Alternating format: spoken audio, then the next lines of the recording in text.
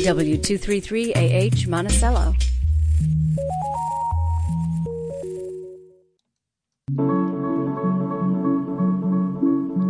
Good evening and welcome to the local edition. News and information keeping you connected in the Catskills, Northeast Pennsylvania. I'm Jason Dolb.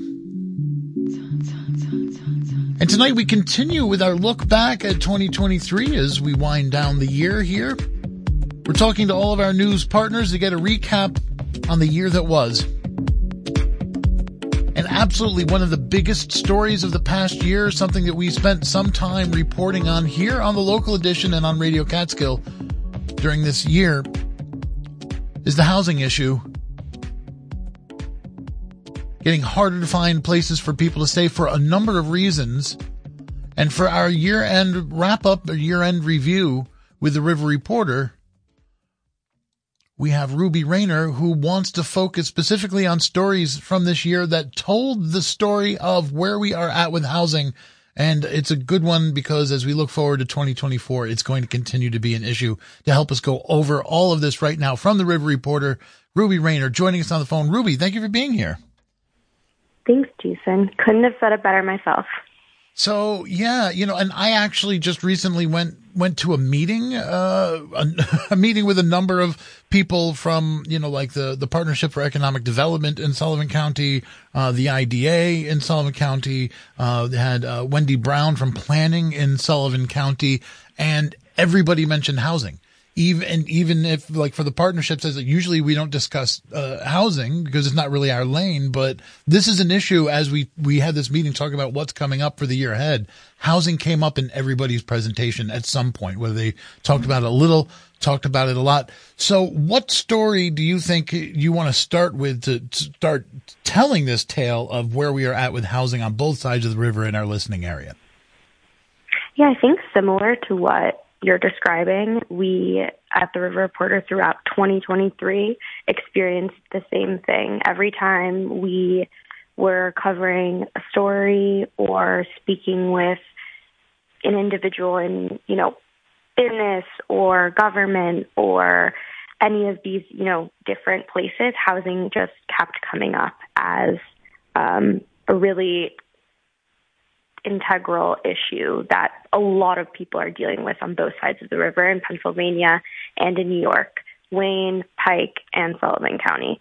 So I think similarly, as we're looking back towards our coverage over the year, we are taking note of that and making sure we are summarizing and picking out all the important parts of that to move forward through 2024 because it's going to continue to be at the forefront of our coverage. So do you want to start with increasing rents or increasing evictions? Yeah, I think the best place to understand all of the different factors that are contributing to the housing crisis that we're seeing is probably starting with increasing rents. So across the board, we have seen in both Pennsylvania and in New York specifically in Pike and Wayne County and Sullivan County increases to the cost of rent. Just to give some top line context, nearly 3 in 4 New Yorkers believe housing affordability is a major problem. And that was according to a statewide survey by the Rural Housing Coalition of New York.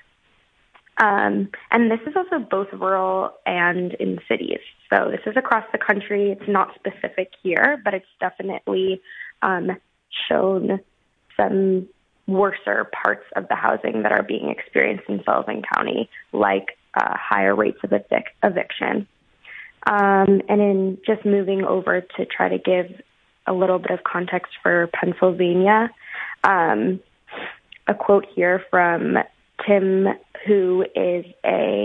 Meager, who's a Honesdale-based real estate broker. He said, quote, since COVID, our residential home prices increased anywhere from 25 to 40% just from the demand of buyers who came from the metro area, end quote. So he's basically describing this increase of people that started before and continued during COVID, of people who have moved from New York, larger places in New Jersey and Philadelphia, to these more rural counties that we're focusing on. It's kind of like that's like the other side of the coin of the positive side of the economic story over the past 5 years in our region is this influx of people. It used to, there's still a season. There's still seasonal fluxes in the business that's done here. We still rely on the summer season. But over the last, I would say, 10 to 20 years has been more and more people staying longer in what they call the shoulder seasons, more people staying year round. And then the pandemic accelerated that greatly. And all of a sudden there's more of a population here, which means for business, there's more business being done. There's more goods and services being purchased. And that's good for the economy. But where are people going to live? Especially if that's a major jump in rent prices. Right, exactly. Like it definitely crosses over into the commercial sector. Like the people who are purchasing these residential properties also wanting to start a business or to shop in these businesses. So you see the positive in that way. But again, there's also people who are working in these businesses and working who are being priced out. So the coin definitely has two sides. And one of the reasons in Pike County specifically, there's permits for single-family housing is definitely given more of a prior or issued. There's just more issued than permits for multi-unit developments. So you see a lopsided kind of housing market in which rental housing is not only just very limited, but it's also unaffordable because there's not a lot of options in Pike County specifically for these multi-unit developments because they just aren't being built. As I look back on 2023, thinking about some of the interviews that we've done here, there was one during one of our fund drives where I had multiple realtors live on air with us talking about this. And what the two things that struck me were that this is good for them, that in terms of a real estate business, they've been doing big business. They're like, it's hot. It's a hot market. There's a lot going on, but they all were very open about like the problems that this is causing for people in terms of the increase in prices and rental prices affecting the entire market. So that was interesting to me. One, that they're very aware of the difficulties that this, creates, and they're very open to talking about it. But the other thing that struck me is they also didn't really have much of an idea of what to do. It seems like part of the story this year was just people being aware of the issue, let alone starting to tackle it. Yeah, definitely. A couple of points there to what you said. Housing plans show that there's an $800 gap between the amount a rent developer would have to charge to break even and the amount of rent that a median household in Sullivan County can afford. So exactly that point you're saying of these realtors, there's a significant gap there in what someone can afford and what someone who is conducting business needs to charge in order to make money as a developer. And to your second point about there needing to kind of be some action and what's going to happen in order to ease and solve this problem because it's affecting so many people. There have been, I think, like you're saying now, that people are aware that this is really growing as an issue. I think especially coupled with inflation, there's the result of that has been just an added stressor onto the market that's already feeling, to people who are already feeling priced out.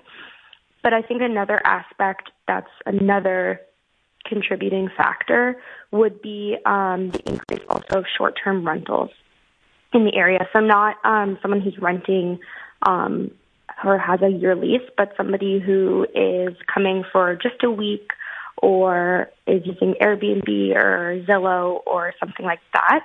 Those, again, it's just people can make a lot larger of a profit on using, renting their space out for Airbnb rather than at an affordable rate for somebody in the area. So it's another instance where there's another push in the other direction where people aren't necessarily able to. It's taking away from the available housing. Yeah, it's taking away from the available housing, which it in the other direction. And that increases scarcity, which in turn increases the prices. So that's exacerbating. It's like these are separate prongs of the same problem. They all influence each other. Can you get into some specific stories from this year that highlight this issue with short-term rental increases? Yeah, definitely. So one instance is in Highland. There have been a lot of applications for short-term rentals that have been approved, and there have been instances where people were saying that this is their only way. Like, they lived here for all their life and they now don't live in Highland, but they really want to keep their house. And the only way that they're able to afford to do that is to do it through Airbnb. And of course, there's other people who are saying this is going to change also not only just the housing, but the community of having new people every week or once a month rather than knowing your neighbors. So that was definitely, there's one instance there. Bethel as well has seen a lot of short-term rentals that have increased and definitely have affected the availability of long-term rentals in the area. And as in places like Bethel, people are trying to respond to this, right? Has there been increased regulation or just talk of that? Yeah, there has been talk of increased regulation, and I think in both places there's instances where the town boards have vowed to, there's a tax on that they would pay annually for having a short-term rental. There's the onus on the short-term rental owner to enforce rules and regulations of the specific towns, but there hasn't been anything large sweeping. And neither of those things sound like anything really sufficient to address the other issue, which is the pressure that this is causing on the market and the impact that it's having on potential renters or homeowners downstream. Yeah, exactly. And I think there has been in terms of recently, there's also in Sullivan County specifically, there's been a huge increase in evictions. And New York State recently added some protections for tenants. And on the Pennsylvania side, we've heard of some people just in terms of the commercial business who were really surprised to hear that their fellow business owners didn't know about property owners, like what they owe to their renters and renters' rights. So I think education too of what you're entitled to as a tenant and renters' rights is definitely an avenue that would improve just having an education about what your rights are as a tenant in cases like these where there are instances of attempted eviction. And that's the other thing. There's also there's a lot of new owners of these buildings and stuff like that. So just knowing your rights is really important. Yeah, and that's something that we heard on reporting that we did earlier this year, especially on evictions. I think we're going to take a quick break, and when we come back, let's really dive into the eviction side of this, which is another prong of this issue. We're talking about one of the biggest stories for our region of 2023 for our year-end wrap-up with the River Reporter. When we come back, more discussion about the housing issue. You're listening to The Local Edition, winner of Excellence in Broadcasting Awards from the New York State Broadcasters Association. Radio Catskill. Listen local.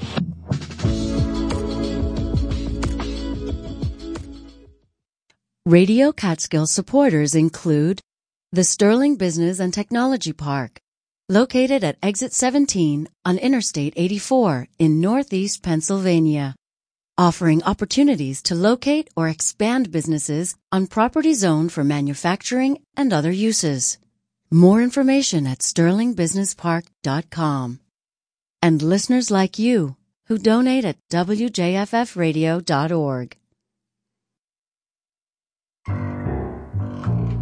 Hi, it's Daryl Brogdon here with the Underground Martini Bunker, home of the Retro Cocktail Hour. I hope you'll join us every week for classic tiki tunes, TV crime, jazz, swinging soundtracks, and more.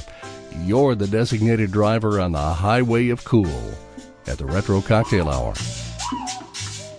We're on the air every week on Radio Catskill. Wednesday night at 7 on Radio Catskill. Yeah, and that's something that we heard on reporting that we did earlier this year, especially on evictions. I think we're going to take a quick break, and when we come back, let's really dive into the eviction side of this, which is another prong of this issue. We're talking about one of the biggest stories for our region of 2023 for our year-end wrap-up with the River Reporter. When we come back, more discussion about the housing issue.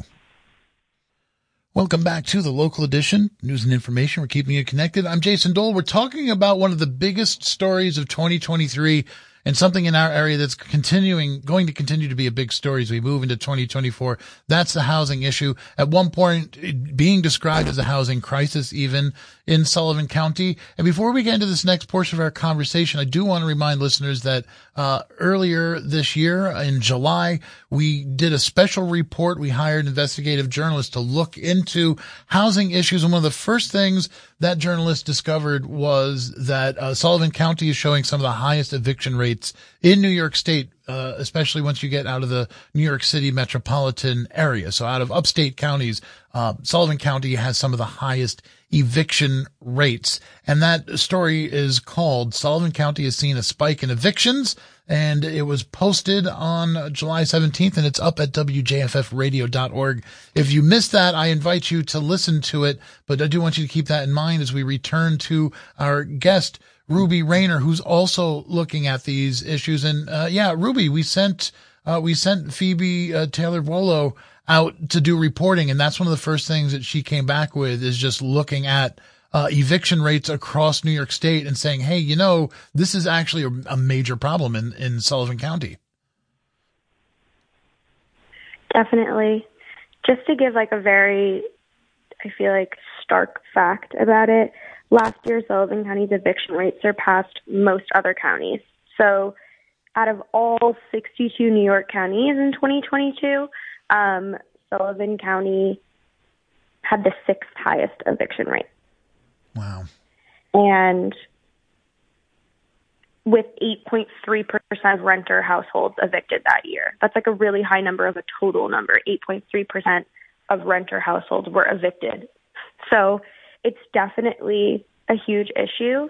And I think when you talk to different organizations in the county who are working with people affected by eviction, like the Catholic Church or SALT, a lot of people will tell you that it's tied to also the mental health crises, which I know we've discussed on WJFF and in general.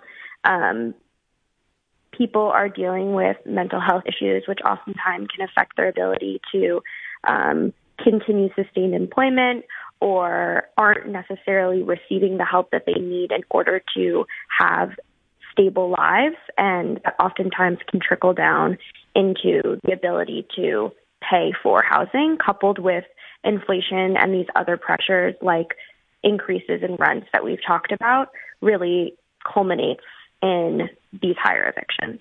Well, and along those lines, I want to pause right now and just roll in some audio that we have from one of those people who are on the ground actually working with SALT that you just mentioned, which is Sullivan Allies Leading Together. But Martin Colavito has been driving around regularly helping deliver meals in conjunction with SALT and Cornell Cooperative Extension and other food programs trying to keep people fed. So he's been really keeping an eye on communities. He was featured in that audio feature, the investigative report we did in July. But I just spoke to him about a week or so ago, and he said that, in addition to their regular food deliveries, they also do emergency food deliveries if somebody's run out of food and they can't wait for the next regular delivery, the regular rounds that he's doing. And he said that those calls have gone up, he estimates, about tenfold in the last few months.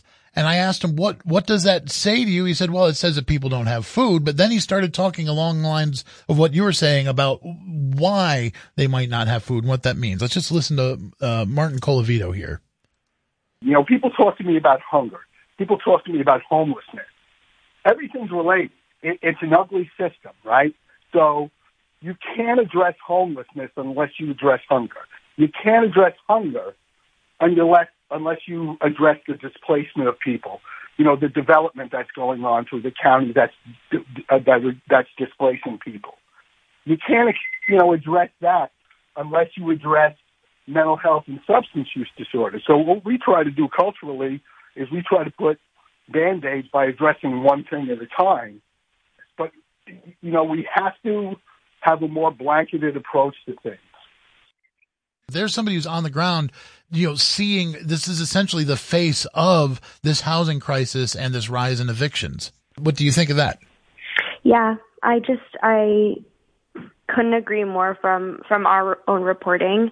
If you also just separately in reporting about mental health in Sullivan County, the resources over the past 10 years, just in terms of medical resources for mental health, have decreased just facility-wise. There were psych wards that closed. So there's definitely a connection between all of these different things, and also just opioid use disorder that we have a really high number of in the county. And they're all connected and they're not isolated and definitely feed off of one another, which is why I think taking a moment to try to understand how all of these different pressures and factors influence one another is really important to understanding the housing crisis. And one of the things that Marty said in that interview is, as he's watching, people were living in a house, now they're not. He's seeing people being evicted. The logical question is then, where are these folks going? So have you seen or heard about an increase in homelessness in our area? Yeah, so I know that the county still has a agreement with the Knights Inn to house people who don't have housing, and that's still going on.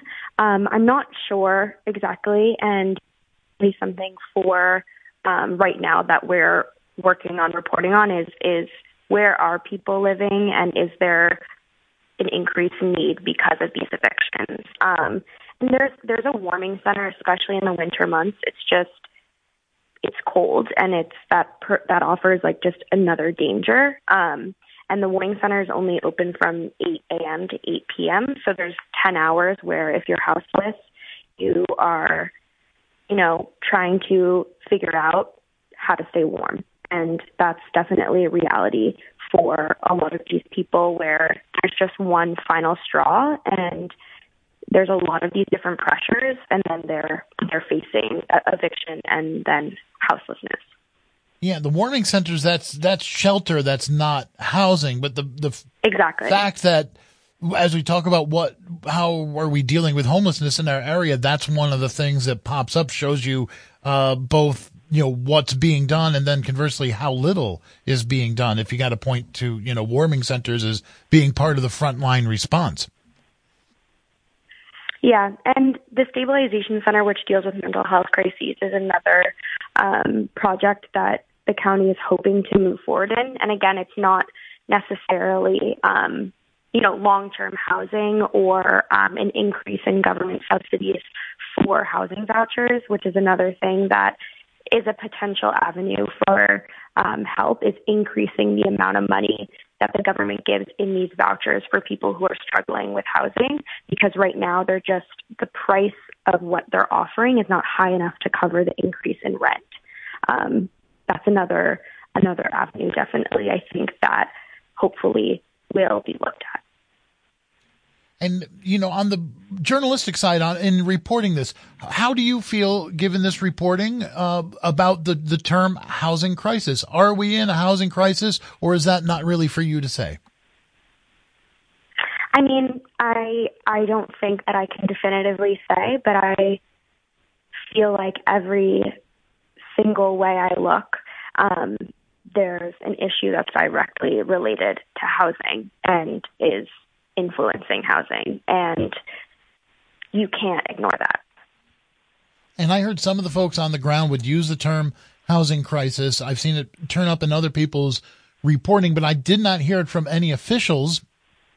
until in Sullivan County, there was that brief period in the spring when some of the migrants and refugees were being bussed up from New York City to some of that temporary housing, like at Knights Inn in Sullivan County. That's when we heard from Sullivan County officials actually use the term, well, we've got a housing crisis here. And they actually, like you, use the term, but I hadn't heard it before then, and I'm not too sure that I've heard it since. Yeah, definitely something to keep an eye out for is how are officials categorizing these issues that are very apparent, and kind of gives us a clue as to the level of care and time that they're spending on hopefully trying to mitigate and solve them. As we move into 2024, I know I'm already making plans that we're going to continue to stay on this and even do more interviews, especially as I hear more people and more officials actually starting to address this. What are you going to be watching for? Do you have any plans of how you're going to approach this? Yeah, I think one thing in particular that we slightly touched upon is for investigating where these evictions are increasing is what is happening after. What government programs are being worked on to try to rehouse these people, and what programs can be created in order to prevent the evictions from happening in the first place. I think also understanding what has led to that final eviction is really important to understanding the final, straw that might have caused somebody to no longer have a home. Right, because this is not a simple issue. It's a complicated issue, and, you need to look at the bigger picture as we approach this as a community. Yeah. Well, Ruby Rayner, I want to thank you so much for giving us a look back on one of the biggest local stories of the past year, this housing issue, and thanks so much for going over all this with us. Yeah, thanks so much, Jason. And, of course, have a Happy New Year. You too. Okay, well, our year-end wrap-ups continue tomorrow on the local edition when I talk with Philip Pantuso of the Times-Union and go over his top stories of the year. And on Friday, Patricio Robayo returns with Chris Rowley of the Shawangunk Journal. Also be listening for year-end editions of Radio Catskill with Tim Bruno tomorrow morning and Friday morning at 10. And after all of that, we actually have one more year-end wrap-up Saturday morning, and it's a special one. I've teamed up with Rosie Starr of Farm and Country to produce an hour-long special about the difficult year that local farmers had, specifically due to unpredictable temperatures and extreme weather events. And we talked to a lot of local farmers, growers, purveyors of agribusiness for this hour-long feature. And I just want to play you a little sample of some of what folks had to say right now.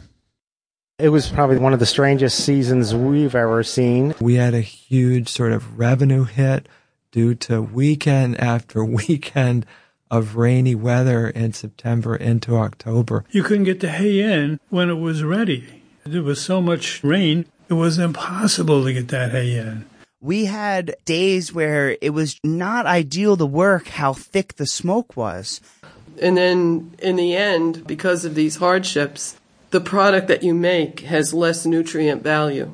No precipitation from March until 4th of July, and then when it opened up, it rained till pretty much last week. It was more than a frost. It was 2 days of freeze, and it wiped our crop completely out. We're all at the mercy of the weather, whether it's rain or severe wind, tornadoes, thunderstorms, or drought. Farmers are at the mercy of the weather, pure and simple. Okay, just a sample of local farmers talking about the year that they had in 2023. The full hour-long edition of those comments will be on air, debuting Saturday morning at 10. Special feature called Hard Harvest. That's Hard Harvest from Farm and Country in the local edition Saturday morning at 10. Don't want to miss it. For now, that's it for the local edition. I want to thank you so much for listening. Do keep listening on air, online at wjffradio.org, or ask your smartphone, your smart device just to play Radio Catskill. Coming up at 7, it's the New Year's edition of Retro Cocktail Hour, if you can believe it. The New Year's edition of Retro Cocktail Hour is coming up at 7 tonight. But before that, we've got the latest headlines from NPR and The Daily. Hi there, I'm Jason Tudor. host of the mixtape on WJFF. The holidays are upon us, and a new year is on the way. From all of us here at WJFF, thank you for listening. Have a safe and festive holiday season, and a Happy New Year.